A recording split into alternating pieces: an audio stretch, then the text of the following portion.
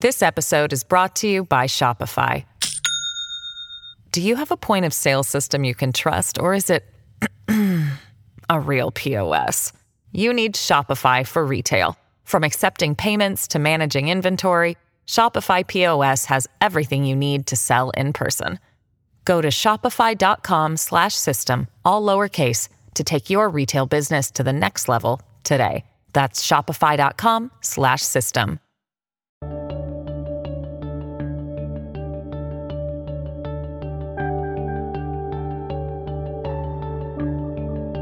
Good day. Welcome back to New Books in History, a podcast channel on New Books Network.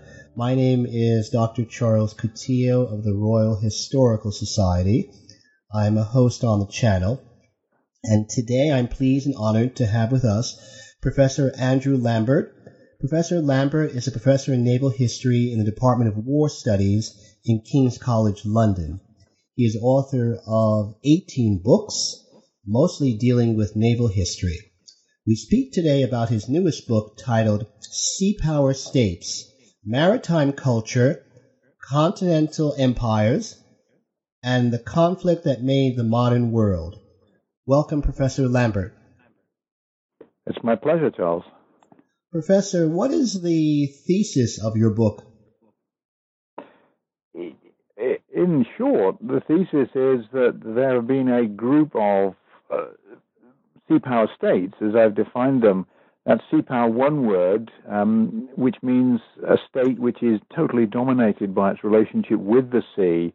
It's a sea trading nation, it's a sea facing nation, and that these nations have been distinctly different from their continental, imperial, and military rivals throughout history.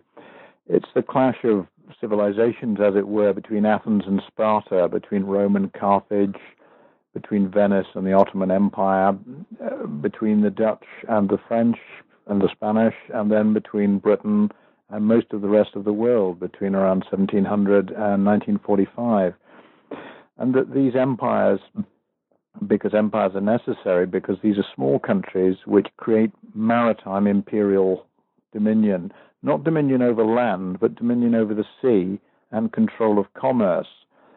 Unlike the Roman model of empire, which is about territory and possession, this is about access to trade, access to markets, and only relatively limited amounts of territorial imperialism.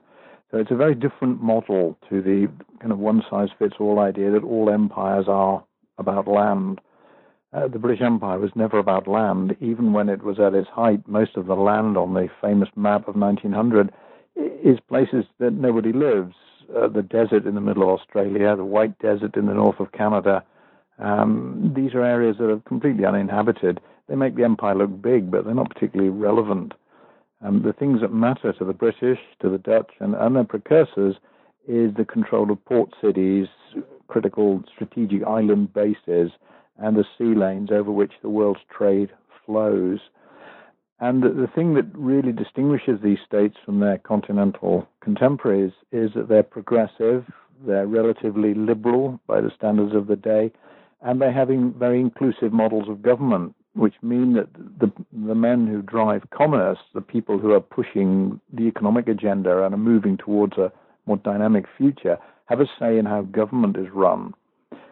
So we're looking at empires which are run by oligarchies, by democracies, but certainly that thing over here we call the City of London, or you would call Wall Street, has a big say in how government is run, whereas most of the autocratic monarchies that faced them were about territory and prestige, and the decisions were taken on grounds which were not economic or progressive. Why do you begin the book with a reflection from John Ruskin's study, The Stones of Venice? John Ruskin's book of 1851 marks a point where the British really begin thinking seriously about what decline means. How is their empire going to come to an end? And they're looking back to other empires. And Ruskin is doing something really very important. He's picking out and highlighting the importance of the creation of the Venetian sea power empire state and how critical the role of culture is in the construction of sea powers. Ruskin understands, and he makes this very clear, that the Venetians made their own state. They decided to build it in a particular way and to have a particular kind of culture, which was reflected in the unique and particular architecture of Venice. And he argues that when the Venetians stopped having their own culture and built uniform Baroque Italian buildings, that they lost their way, and that this reflected in many ways the end of their era of greatness. So he's calling for a cultural understanding of power. His near contemporary Jakob Burckhardt, the Swiss historian of culture, says the same thing. Burckhardt says, look, the state is a work of art. We create the states that we live in. And if you don't like the state you live in, you need to recreate it. States are not organic. They don't emerge out of the primordial slime and take a shape. People create them. And the creation of a cultural model of the state helps to distinguish between the Venetians, the Ottomans, and their near contemporaries in Habsburg Spain, and indeed the Roman papacy, which was probably the greatest enemy of Venice of them all. So these terrestrial, continental, totalitarian organizations which are imposing their view on the world find Venice, which is happy to trade between worlds. The Pope excommunicates the Venetians for trading with the Muslims. That's the only way they can make a living, so they willingly accept the excommunication because they're not Roman Catholics, they're Venetian Catholics. They've got their own church. The Basilica San Marco is not a Roman church at all, it's a Byzantine church, and it says we're not really part of your organization.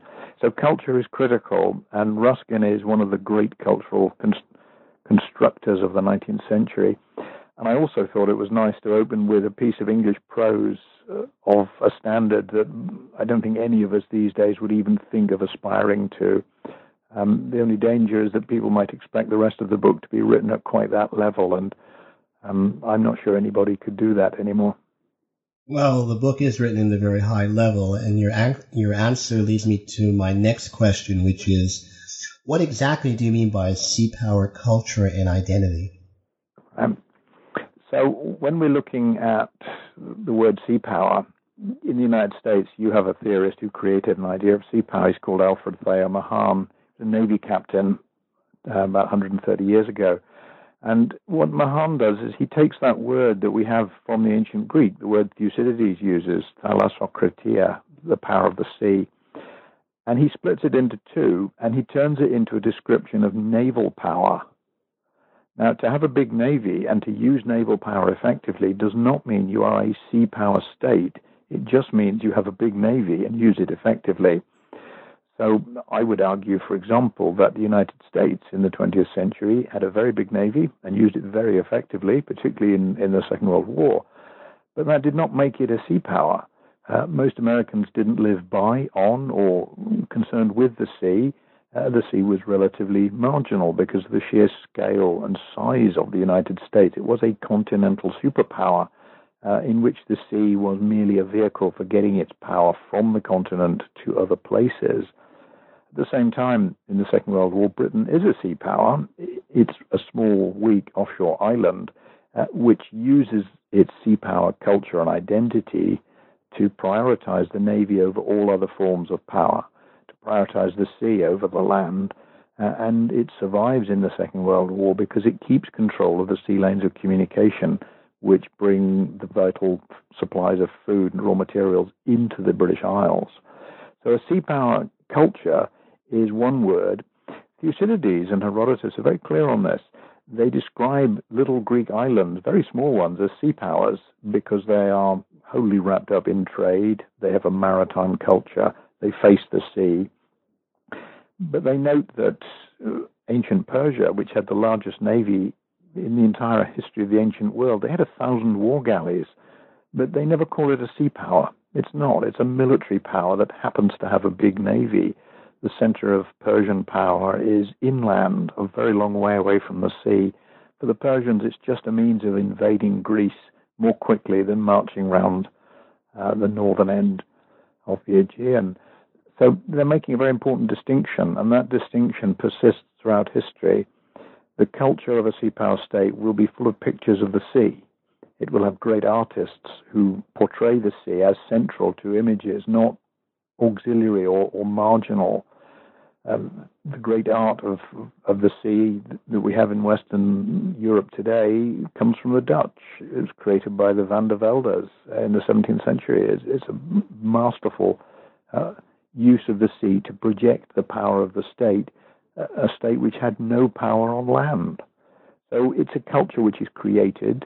It's created by relatively small, weak states that use asymmetric advantage to push their position against large and more powerful states that threaten to destroy them. That's how the Dutch got free from Spain in the Dutch Revolt. It's how they persisted in the 17th century against, in particular, France. It's how Britain triumphed in the 18th and 19th centuries. So this mix of culture, economics, politics, ideology is critical, and it's about shaping difference. What I want to stress is that just having a big navy doesn't make you a sea power, and not having a navy doesn't mean you're not a sea power. You can be a sea power with very few ships because you are focused totally on the sea, and that is the core of your state's identity. What was the ancient Egyptian view of sea power?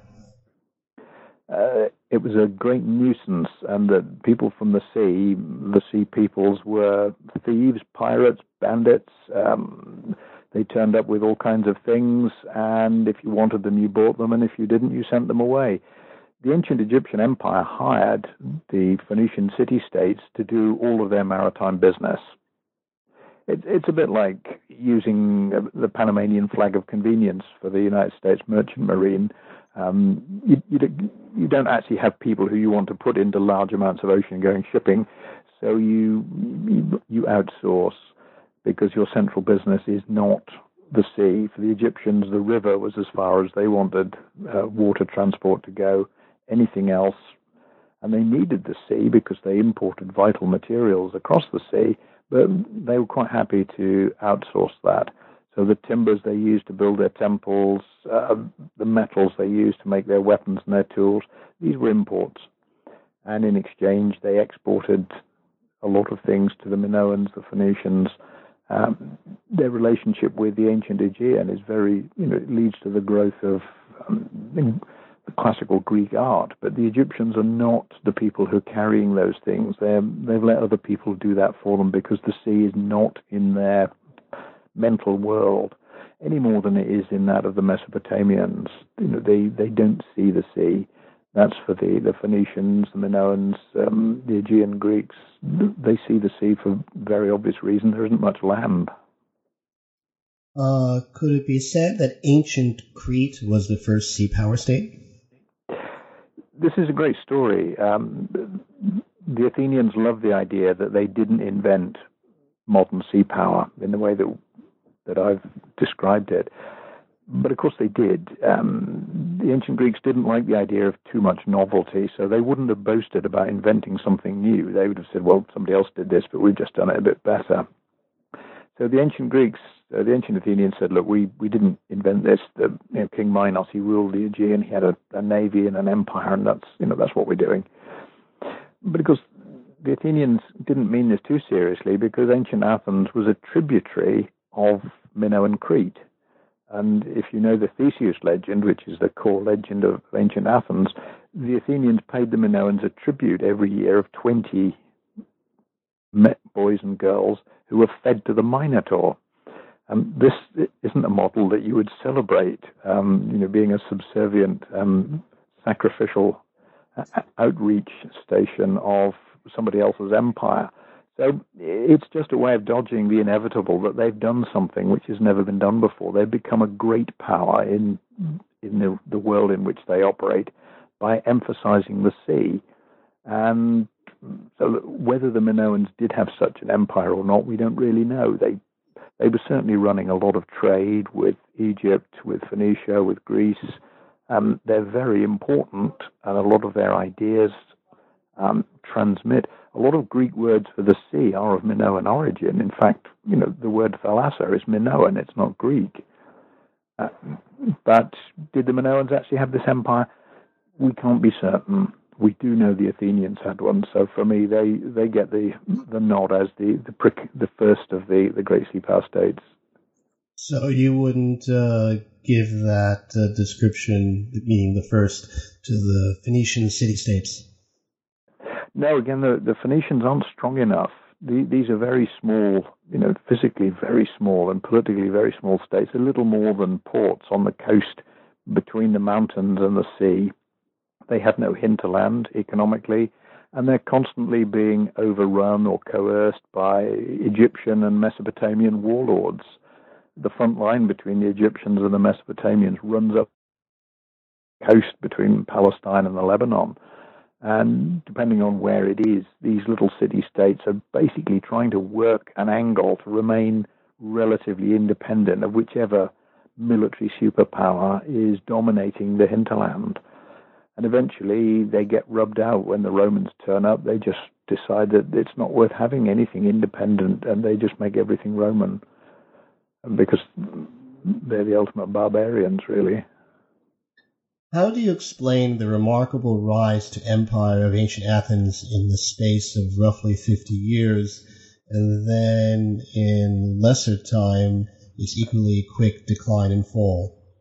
Yeah, Athens is the best case study of the lot, because it is, as you stress, a really, really rapid process. Within the life of one human, it comes from not much to being at the very zenith, and then it collapses. The Athenians do something really important. They take a decision for a mass democracy, not the one we would be used to, but all adult male citizens, so a restricted franchise, meeting in public to make big decisions. This democracy is then persuaded by Themistocles to invest in a powerful navy, first to deal with a local commercial rival, and then as a response to the Persian threat. And that navy and the armored warriors who fight on board it then win the great battle at Salamis, which is the critical point in all of this. The Athenians are leading the defense of Greece against the Persian invasion. And from that point on, they turn their relationship with the rest of the Greek world into an empire of trade.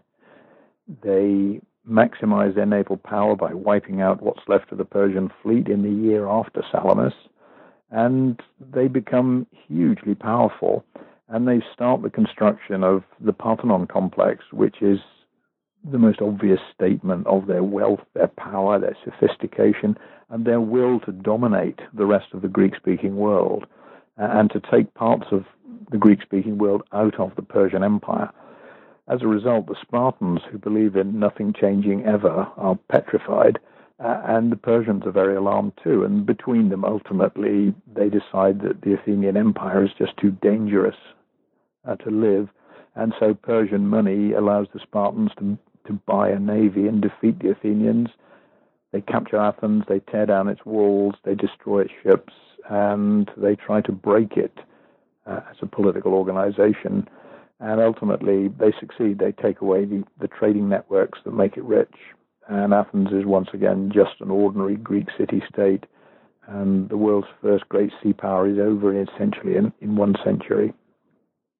Why was the ancient historian Thucydides so hostile, in your view, to Athenian sea power?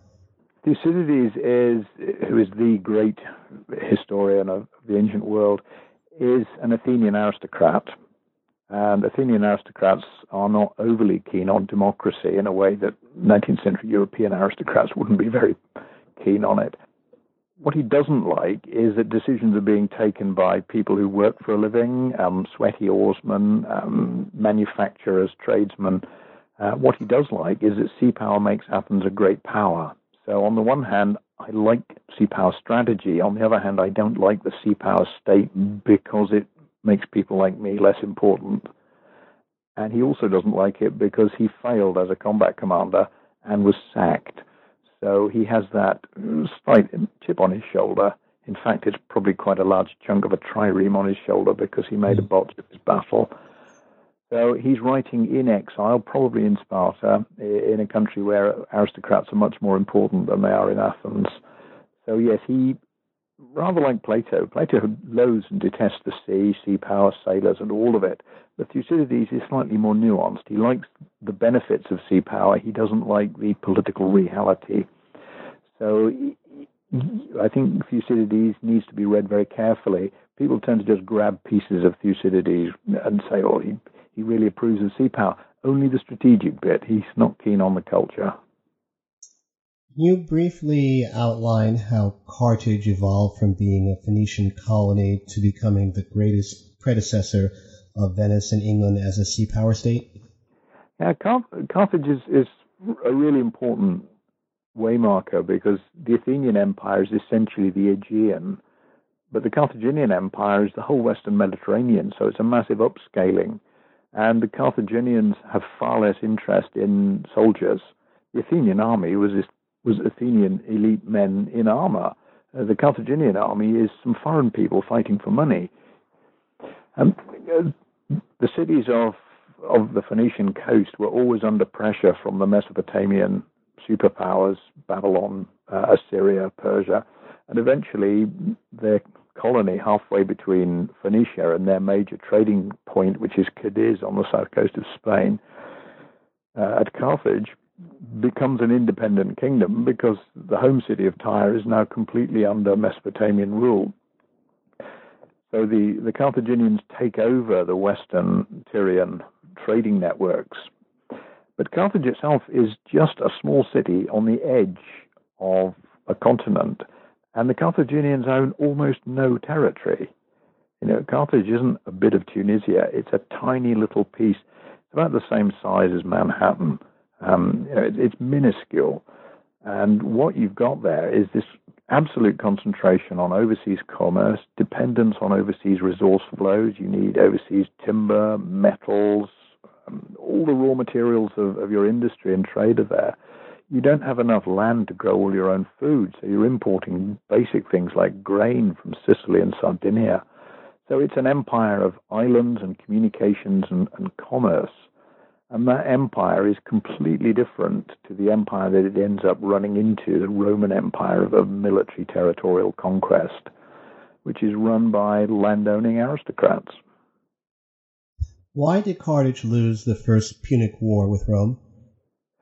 The Carthaginians lost because, unlike the Romans, they were prepared to compromise. All commercial sea power states are prone to make deals because they have no interest in fighting total wars. And they also lack the military manpower to persist in these conflicts. The Carthaginians could have fought the Romans forever, but it was very bad for business. And it was better, they thought, to reach an accommodation with the Romans and then carry on. This was a bad mistake because the Romans were completely untrustworthy and immediately broke the deal that they'd made and seized one of the key Carthaginian outposts on Sardinia.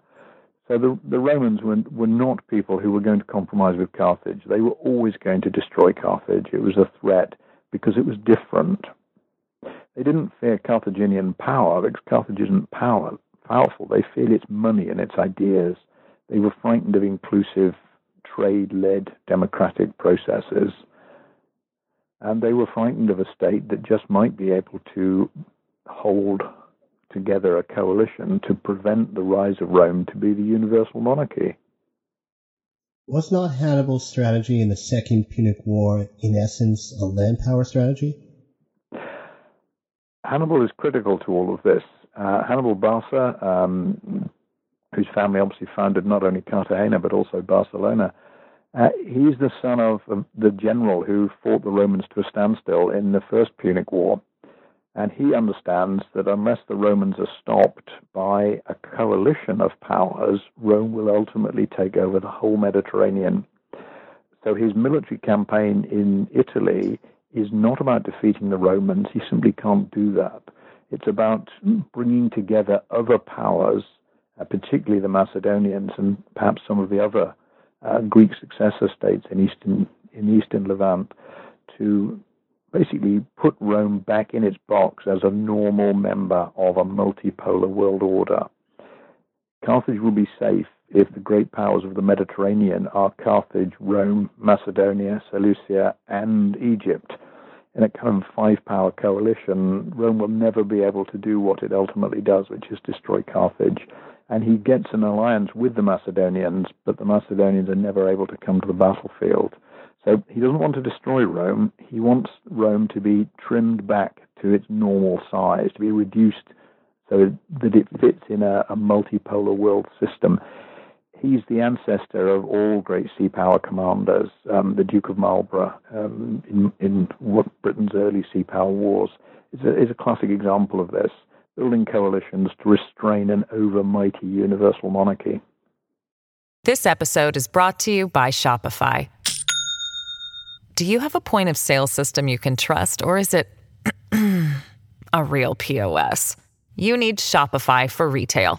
From accepting payments to managing inventory, Shopify POS has everything you need to sell in person. Go to shopify.com/system, all lowercase, to take your retail business to the next level today. That's shopify.com/system. When exactly did Venice break away de facto from the Byzantine Empire? The Venetian relationship with Byzantium is very interesting because being on the very edge of the Byzantine world, they're really, I think, in quite a luxurious position. They're able to be as Byzantine as they like when the Romans turn up, that is the Roman Church, but they're remarkably Italian when the Byzantines turn up, so they're playing both ends against the middle. And the decisive moment, of course, is 1204 when the Romans, when the Venetians take the Fourth Crusade, not to the Holy Land, but to Byzantium and capture it, and very cunningly then get the Frankish warlords who capture the city to sell most of the offshore islands to the Venetians.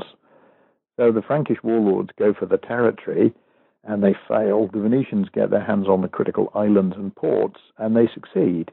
And the Venetians basically ransack the old Byzantine Empire to create their own network of trade, which connects Venice all the way through to Alexandria and Constantinople. And for the next 200 years, they dominate the Eastern Mediterranean and act very much as a superpower. Aside from differences in longevity, how would you compare the Venetian Venice as a sea power with Athens and Carthage? The Venetians are much closer to the Carthaginians. The Athenians were still playing with the model where you could think about having a powerful navy and putting a lot of resource into the army. So the Athenian army is large. It's not quite as good as the Spartan army, but it's by no means insignificant. The Carthaginians rely on mercenaries, and so do the Venetians. The Venetian elite serve in the navy. The Venetian populace row the galleys, and the Venetian army is made up of hired Italian mercenaries. So if the Venetians lose an army, they just buy another one. No serious adult male Venetian would have thought about military service. It was beneath his dignity. The navy was everything, and the army was almost nothing. So they're much closer in concept, and you'll find with the later two sea power states I talk about, they both minimize the role of their citizens in the army. Their armies were relatively small and in wartime generally reinforced by mercenaries and allies. They didn't think about having a very powerful army, with one exception.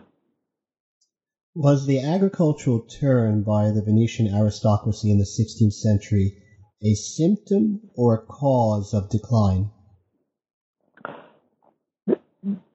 As you know, the Venetian elite move away from commerce and see based means of productivity and open up an increasingly significant Venetian hinterland on the mainland, on the Po and Brenta rivers.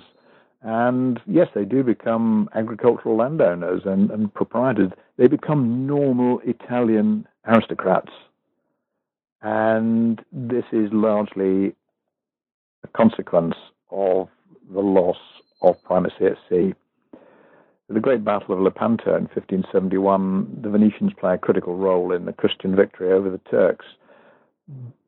But this doesn't give the Venetians anything because their real enemy isn't Ottoman Turkey, it's Habsburg Spain. the Habsburgs and the Roman Church are out to finish off the Venetians. And the Venetians quickly switch sides. Within 4 years, they're allied to the Turks and the French, and their ability to control the oceans has gone. There are now massive military powers involved on both sides of the Spanish-Ottoman War, and Venice is no longer able to operate as a great power. Its trade is destroyed by the creation of a single hegemonic Ottoman Empire ruling the entire Muslim Levant, from Egypt right the way through to Istanbul.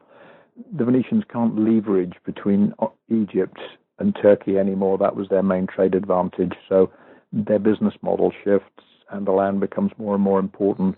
And it's there to be used. They have the land, so they use it. But they are consciously abandoning the sea. The sea, it goes from central to being less and less important. There's a brief revival of interest in the sea in the late 18th century, just before Napoleon destroys the Republic. But Venice's days as a great sea power really end on a very high note at Lepanto, but that's it. And after that, Venice is doing its best to hang on, but the move to the land is inevitable. You emphasize that Venetian views of religion were heterodox, but in actual fact, was in theological terms, was Venice outside of the Roman Catholic orbit? After all, we're not talking about, in the case of Venice, Protestant views of predestination and the calling. Could, in fact, Venice be viewed theologically any different than, say, the Gallican church in France was in the 16th and 17th century? Yes, the Venetian church was always distinctly different, partly Byzantine heritage, partly because it needed to be more flexible, because the Venetians were endlessly trading with people of other faiths. And they were trading into a Muslim world which was also split by schism. So they were much more familiar with the idea that there were many ways of having that exchange with your God than the one single model that was proclaimed as universal and absolute by the Roman Church. They were the first to start to ask awkward questions about the Roman Church. They were excommunicated by it for trading with the Muslims, and they never took that as anything other than an inconvenience. They celebrated the fact that the Pope had helped them shape their ceremony of the wedding with the sea by giving them a ring to throw into the ocean. But when it didn't suit them, they ignored what the Roman Church said. So I think their approach to religion was somewhat of a smorgasbord. They took and didn't take whatever things they did and didn't like. Protestantism never really picked up in Venice because I think they were already quite happy with the way they were running the business. I think they liked aspects of their Byzantine-inflected Roman Church, and they certainly liked the ceremonial side of it, which was very much enmeshed in the structure of the state. Religious festivals are a critical part of how the Venetians endlessly re-emphasize their unique and specific nature. So they use the sea and the canals for religious festivals. Nobody else does this. So this is a very Venetian way of celebrating things. Building a bridge of boats across parts of the lagoon and then having a Christian procession over them. This doesn't happen anywhere else. So I think the Venetians are quite content with this. What you now find, of course, is that Venice is merely another Italian city, and it's a much more Roman confession than it ever was when Venice was an independent republic. Why did Genoa fail to become a sea power state?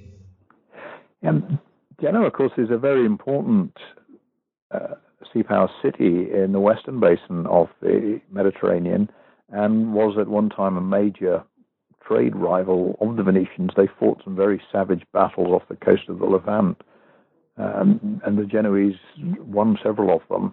But Genoa was never quite big enough to grow into a freestanding sea power of great power status.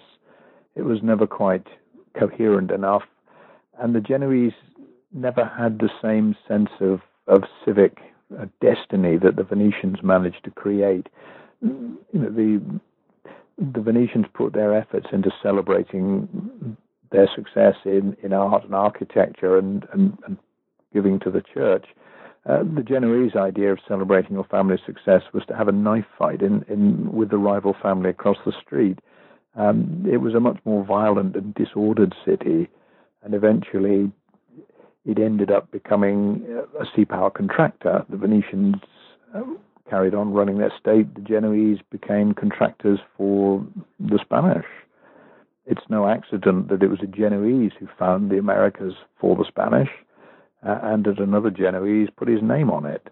And the Genoese ended up being critical servants of the Spanish Empire because Genoa wasn't big enough to do the job for itself. So Spanish muscle backed up Genoese ideas. There's a great Genoese line where they said that gold was born in America. It traveled through Spain, but it was buried in Genoa, in the Genoese banks. So they made a fortune out of banking, out of mercenary supply, and then they became one of the first great free trade entrepôts in the modern economic system. They were an agile and dynamic sea state, smaller than a sea power, but very much focused on the sea. And the cultural legacy of that can still be seen in Genoa today. Why was the Dutch Republic's period of maritime greatness so short as compared to, say, either Venice or England? Yeah. The Dutch Republic has a critical problem. It's founded in war against Habsburg Spain, which lasts essentially for 100 years, with some intervals. The Dutch have to fight their way out of the Spanish Empire on land. So it's created by military power. And the head of state, the stadtholder, is essentially a kind of hereditary general-in-chief. And while you've got a hereditary general-in-chief and a culture shaped by a war of independence that was fought on land, it's unlikely you're going to get a sea power culture. But the Dutch Republic's economic success is based on overseas commerce. Indeed, it imports its vital food supplies, grain from the Baltic, fish, and its entire economic model is maritime. So there's a clash between the stadtholder, the army, and the city of Amsterdam and the maritime sector. And briefly, between 1652 and 1672, the city of Amsterdam effectively runs the Republic without a stadtholder. It puts the army back to a very small size. It emphasizes the navy. It builds great buildings of naval power. It builds a great magazine of naval power in Amsterdam, which is still there as the Naval Museum. And this is the golden age of the Dutch Republic. Everybody's heard of this artistic phenomenon, the age of Rembrandt, the age of Vermeer, the age when the Dutch are leading in science, culture, philosophy, and particularly in material culture. And this age is the age of the sea power republic. And then something fairly predictable happens. Louis XIV, who hates Calvinists, he hates republics, and he really doesn't like the Dutch, launches a massive tariff war against them, and then he launches a massive invasion of the republic. The Dutch literally tear limb from limb the head of state, the Republican leader, Jan de Witt. They restore the son of the last stadtholder, and they then fight their way out of a major French war on land. And from that point on, the navy, the sea, and even commerce are at a discount. They're not as important as. But the ideas, particularly the artistic and cultural ideas that have shaped that golden age of the Republic, move very quickly across the North Sea into England. So in essence, you don't see any alternative to William III's, for lack of a better expression, continental term in terms of Dutch Republic strategy after 1672. No, 1672, the Dutch have two options. They can surrender and be destroyed because the French will not do anything other than destroy them, or they can fight. And to fight, they have to fight on land. That means raising large armies, mostly of German-speaking mercenaries, but large Dutch armies too. They have to sacrifice everything for their independence. And they succeed, and William then brings the English into the equation, And in exchange, the English end up becoming the great sea power of the 18th and 19th century. How do you differentiate, if at all, the nature of English or British as a sea power state from, say, Venice, Carthage, the Dutch Republic, or for that matter, Athens? Yeah, I think it's important to stress that the sea power state is very much an English construction. It's already been built before Scotland comes in on with the Act of Union in 1707. It's been in existence 15 or 16 years. Ireland was never willingly part of it. The relationship with Ireland was always fractious, and the Irish always had other agendas which they thought were more important. But the English sea power state is different because England is insular, not in the way that Venice is. Venice is an island city. Britain is insular. It is able to defend itself against the rest of the world at sea entirely. And that insularity enables it to make a choice as early as the 1520s not to be part of the European state system. This thing that's happening now, Brexit, Henry VIII did that, and for not dissimilar reasons. Europe was too big, and it was too overbearing, and it was interfering in the trade and interests of the English state. So Henry left the Holy Roman Empire, he left the Holy Roman Church, and he began the process of looking for other places to do business. But above all, he built a big, strong navy to stop people invading England. And from that point on, the sea power model began to make a great deal of sense to the English. The defeat of the Armada, 1588, Henry's daughter Elizabeth, the most effective fleet in the world, defeats the superpower when it attempts to invade England. It's a breathtaking moment in time. It's rather like Salamis. It's an epochal battle in which a small, not particularly prosperous, rich or populous state defeats the great power with remarkable ease, and that is the foundation myth of English identity. It's the story that sets the English apart from everybody else. The great power of the day came and we defeated them. It's the story the Athenians told themselves. It's the story the English tell themselves. It features in the English Parliament, in the House of Lords for 200 years. Huge tapestries of the defeat of the Spanish Armada were the backdrop to every debate on public policy.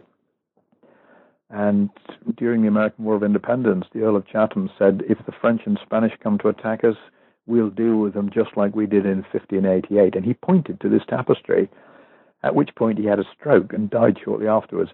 But the point is clear. That is how the English see themselves, at sea, powerful, winning this battle and winning other battles as well. If you go into the modern House of Commons, there is Trafalgar alongside the Armada, just in case you don't know who we are. So that's how the business is done. The English create this idea, and Scotland joins it later and can see the economic advantages of this oceanic, extra-European empire. And everywhere in the world that the British ever went, you will find those things have been transmitted. Some countries still have legacies of culture and identity. Some still play English sports. But that's been an enormously powerful and successful cultural export. So you would not agree with historians like Jonathan Clark, who posit that 18th century England was, quote, an ancien regime, unquote? No. It's a very interesting argument that Jonathan makes, but I tend to take my view of 18th century England from Montesquieu. Montesquieu says, look, how did the English defeat Louis XIV, the universal monarch of the early 18th century? And for Montesquieu, the answer is simple. England is a great commercial republic. The king is only a figurehead. It's run by the City of London, and it's the modern Carthage. He says this overtly. England is the new Carthage. And to his consternation, history does not repeat itself because the new Romans lost. Napoleon picks this up, and he's endlessly waving this and saying, you are the Carthaginians. And, of course, he lost as well. So, no, I think there's been a turn in English-British historical scholarship over the last 30, 40 years, which has tended to emphasize the near rather than the far. It's tended to emphasize engagement with Europe over the imperial sector. We have a predominance of Germanists among our leading historians these days, as if Britain was ever hugely interested in Germany, which it wasn't. One of the arguments that many of them make is that when the British talked about empire in the 18th century, they meant the Holy Roman Empire. They most certainly did not. George III talks about empire all the time, and he's in charge of this empire. Now, when the War of Independence breaks, he's worried about the empire, and that's certainly not an empire based in Vienna. It's one based in London. So the English knew what they were doing. They knew they were creating an overseas global empire, and this was something they controlled. Europe they did not control, and while they had to intervene in Europe frequently to keep it balanced, they did not want to occupy European territory. When the English win European wars, they do not take European territory. The only piece of mainland Europe that the British ever acquired is called Gibraltar, and Gibraltar is about as far from Central Europe as you can get. It's a critical way station on the imperial commercial routes around the world. So Britain is not a European power. It doesn't want to be a European power. It wants Europe to be relatively stable, balanced, open for business, of course, and it will resist any hegemonic power that tries to take over the territory that we now call Belgium, because that's the place you invade England from in the age of the sailing ship.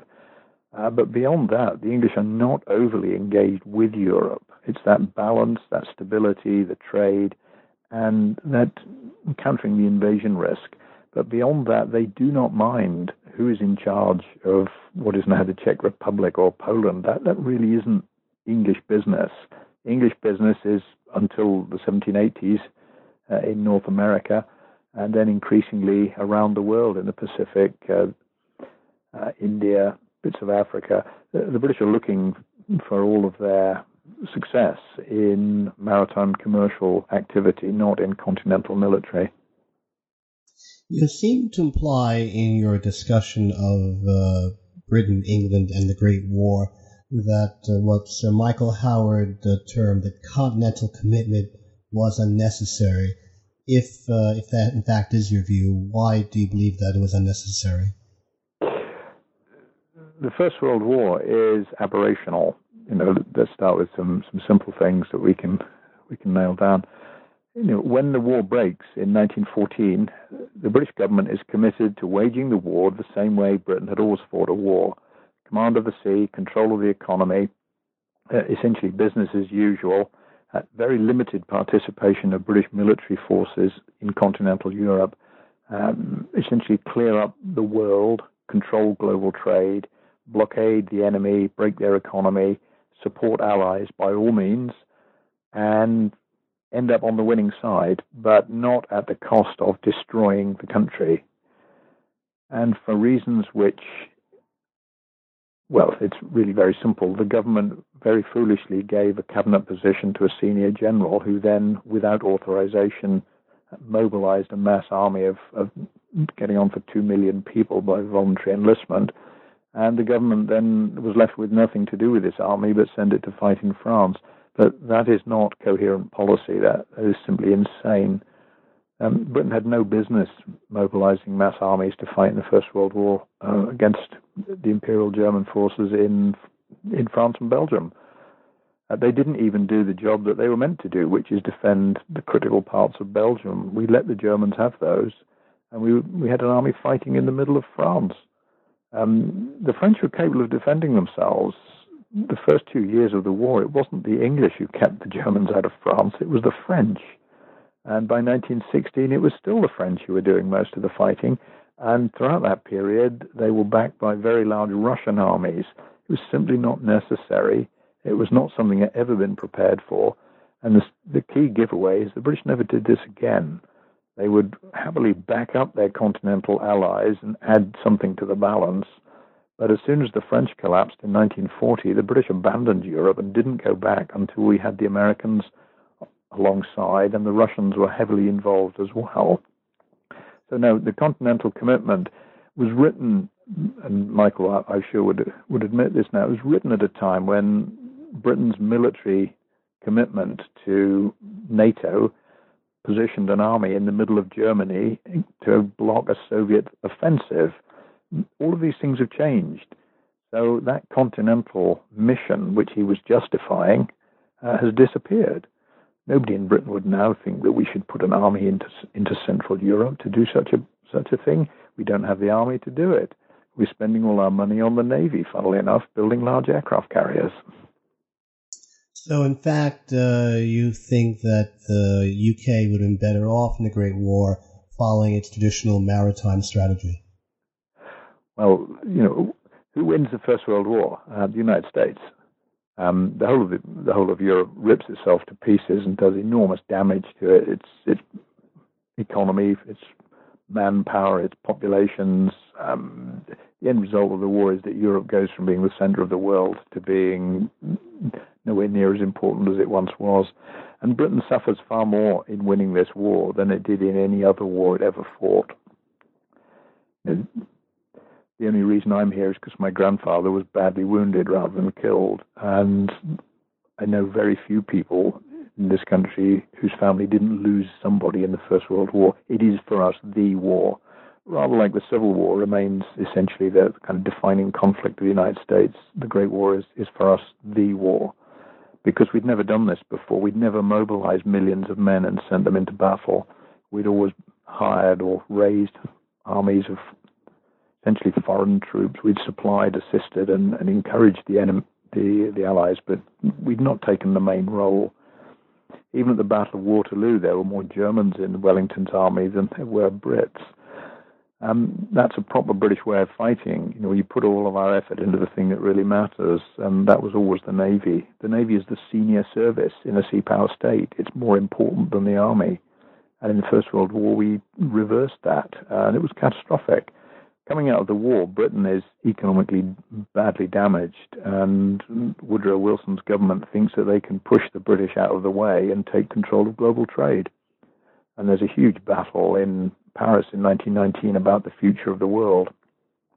Will America become absolutely dominant, or will Britain be able to hold its position?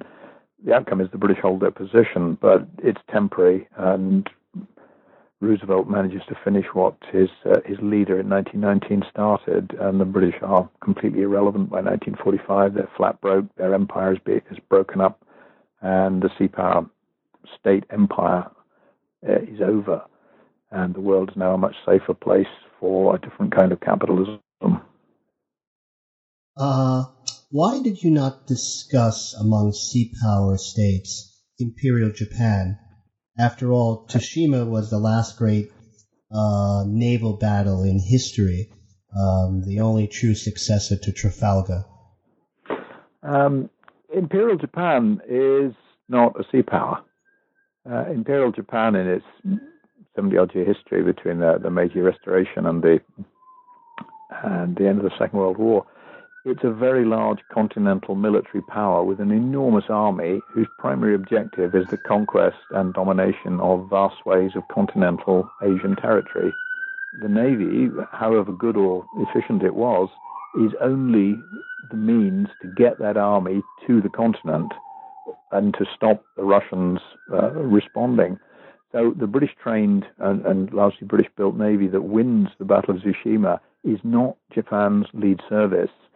And the battle that won the Russo-Japanese War is at Mukden. It's on land. It's a massive military battle, and the Russians fail. Tsushima is in many ways an afterthought. It's spectacular, and the Russians are so incompetent that they do get completely wiped out. The British nearly picked a fight with them as they were sailing round. They shot up some British ships in the North Sea, and the British Admiral commanding said that while he had the same number of battleships as the Russians, he wouldn't use them all because they were so incompetent it wouldn't really be necessary. So Tsushima is a very one-sided battle, and Japan was never a sea power state. Modern Japan is a serious sea power. It sees the ocean because it's no longer interested in continental dominion. It's changed its politics, it's changed its worldview. But Imperial Japan is a continental military power which is accidentally not attached to the continent. Its agenda is Korea, Manchuria, China, not the ocean. The Navy was never that big. When the war ended in 1945, there were 3 million Japanese soldiers in China. Japanese Navy was never anything on that scale at all. So no, Japan was never a sea power. It was a very important naval power, but it wasn't a sea power. The sea wasn't central to Japan's constitution, which was essentially a German constitution, not a British one. How do you see the future of sea power in the 21st century? Sea power as a collective that belongs to kind of liberal Western order is critical. The question now is who is going to lead that? So the obvious leader is the United States. It has the naval power to be the leader of this collective. But the United States doesn't see the sea in the same way that Japan, Britain, the Dutch, the Danes, a number of other countries do. And so that relationship is not quite as clear as it was in the days when Britain was the leader of the sea power collective and also a great sea power. So one of the things that's troubling some of us is the increasing extension of territorial rights out to sea and blocking the seas, controlling sea areas to extract resources, to deny access. These are things that states like Britain, the Dutch, the Venetians fought against vehemently. The ability to limit what you can do at sea in the interests of land powers, essentially what the Chinese and the Russians have been doing for the last 60, 70 years, is a serious threat to the free movement of goods, to the free movement of ideas. The opponents of sea power today won't fight you with a ship. They will fight you with a firewall. They will stop you communicating. They will stop your ideas reaching their populations. The Chinese don't fear economic sanctions. They fear having their electronic defenses overwhelmed, and the population of China understanding just how different things are outside. And the Russians have always been very anxious not to allow the world to come into their world to reveal just how badly run the country is. So sea power remains critical as a cultural idea, as the mechanism of the future, as the means of connectivity. Its opponents are countries that don't want the world to interfere in their internal regime. North Korea would be a classic example. It's also the greatest enemy of radical Islamic organizations like Al-Qaeda and IS, because they too fear this inclusive, inquisitive, knowledgeable, progressive world. They want to turn the clock backwards, not allow it to run on forwards. So if we have a future, a progressive future, the sea will be central to it, and the states that see the sea will be in the lead of that process, and the forces of resistance will be those that want to go backwards. China has always been very averse to things coming across the sea. Confucius and Plato agree absolutely that the sea is a bad place full of bad people, and nothing but bad will come of connecting yourself to it. Very little has changed. If you wanted people to take one thing away from your book, what would it be? The really simple takeaway is that we must be very clear when we use words like sea power that we know precisely what we mean, because far too often we use words and we assume everybody else understands what they mean. So that's slightly complex argument that sea power, one word, and sea power, two words, is fundamentally different, is critical, because everybody else uses them interchangeably as if they mean the same thing. They don't. A sea power is a state with an identity. A sea power, two words, is a state with a big navy. They're not the same thing. They often have been the same thing. The British Empire had a great navy, and it was a sea power. But its contemporary peers, like Imperial Germany, Tsarist Russia, the United States, were sea powers, two words, but they were never trying to be sea power, one word. So getting that right breaks up a lot of confusion about how the world functioned right across history. And it gets us right back to the core ideas that Thucydides is trying to drill through the heads of his audience, some very disappointed Athenians who just lost a very major war, and to get them to think seriously about the costs and benefits of doing this, and the strategic benefits and the political costs, which Thucydides highlights, are permanent. Western liberal democracy emerges out of sea power states. Continental autocrats don't give you liberal democracy. Liberal inclusive sea power states do. So getting that set of ideas squared away, and the idea that just having a big navy or even a big overseas empire doesn't make you a true sea power, that for me is the big issue. I would like to thank you very much, Professor Lambert, for being so kind as to speak with us today. This is Charles Coutinho. Thanks for listening to New Books in History, a podcast channel on the New Books Network. Thank you, Professor. Thank you.